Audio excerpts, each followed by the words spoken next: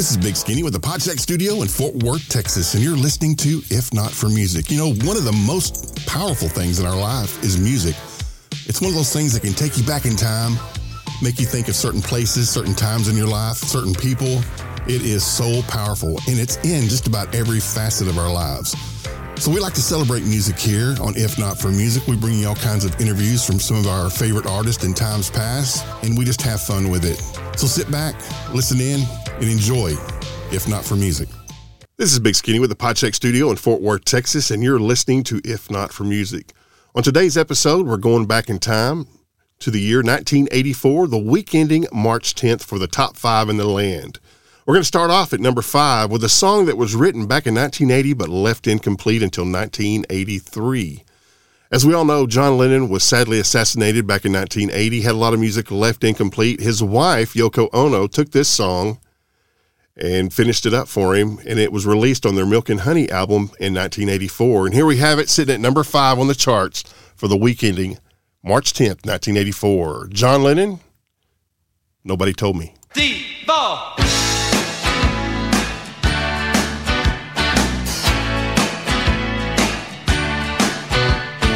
Everybody's talking, no one says a word.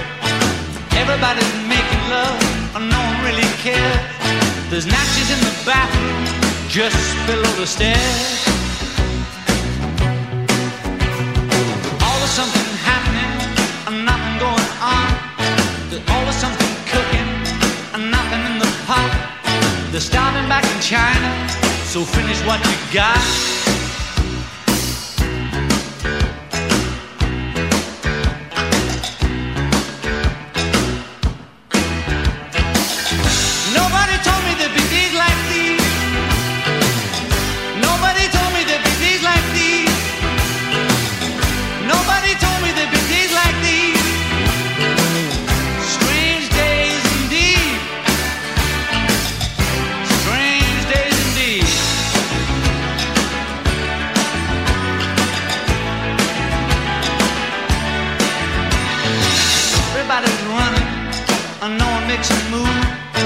Everybody's a winner, nothing left to lose. There's a little yellow idol to the north of Kathmandu. Everybody's flying, no one leaves the ground. Well, everybody's crying, no one makes a sound. There's a place for us in movies, you just gotta lay around.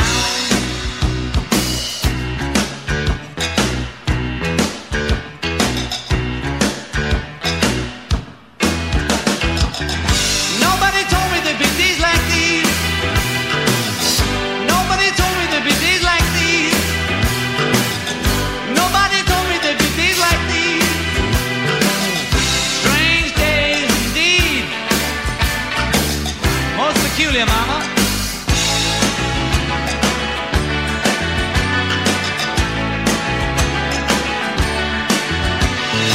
Everybody's smoking, no one's getting high. Everybody's flying, never touch the sky. There's UFOs over New York, and I ain't too surprised.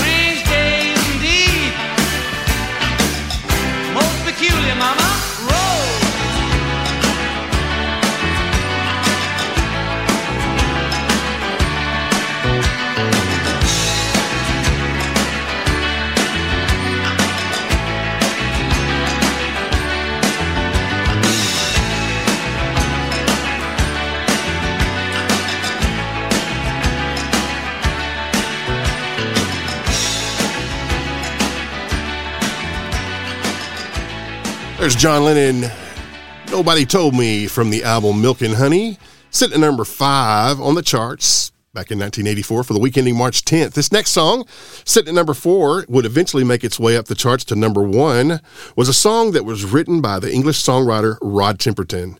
He had previously written Rock With You and Off the Wall for Jackson's 1979 album Off the Wall, and here he was again producing another winner. Thriller was written because of Michael Jackson's love of film, and he wanted it to suit Michael Jackson's love of theater and all things theatrical. So here it is, sitting at number 4 for the week ending March 10th, 1984, Thriller.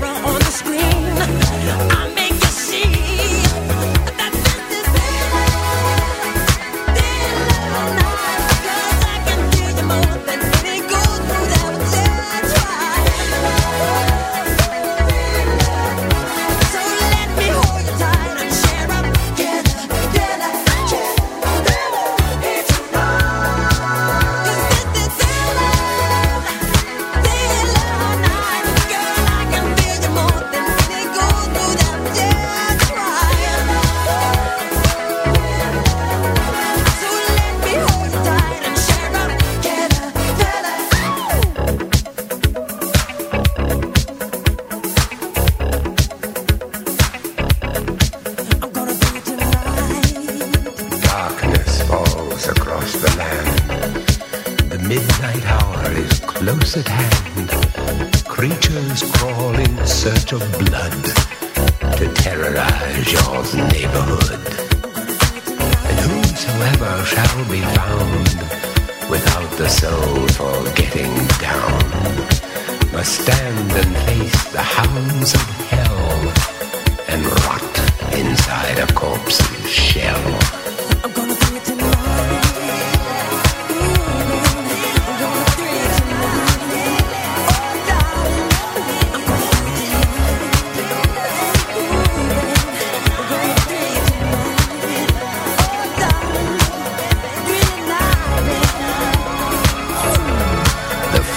Stenches in the air, the funk of 40,000 years, and grisly ghouls from every tomb are closing in to seal your doom. And though you fight to stay alive, your body starts to shiver, for no mortal can resist the evil of the thriller.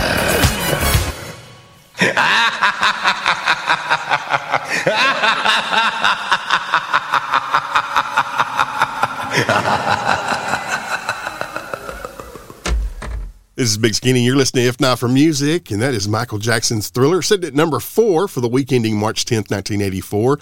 This next single comes to us from an artist. This song was released back in 1983.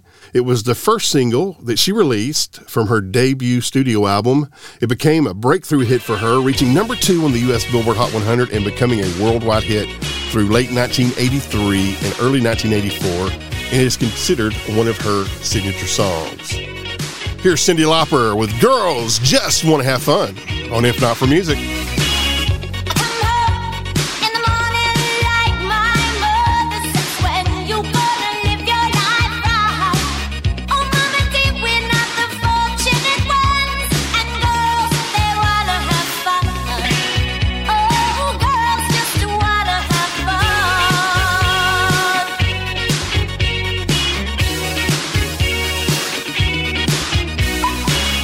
The phone rings in the middle of the night.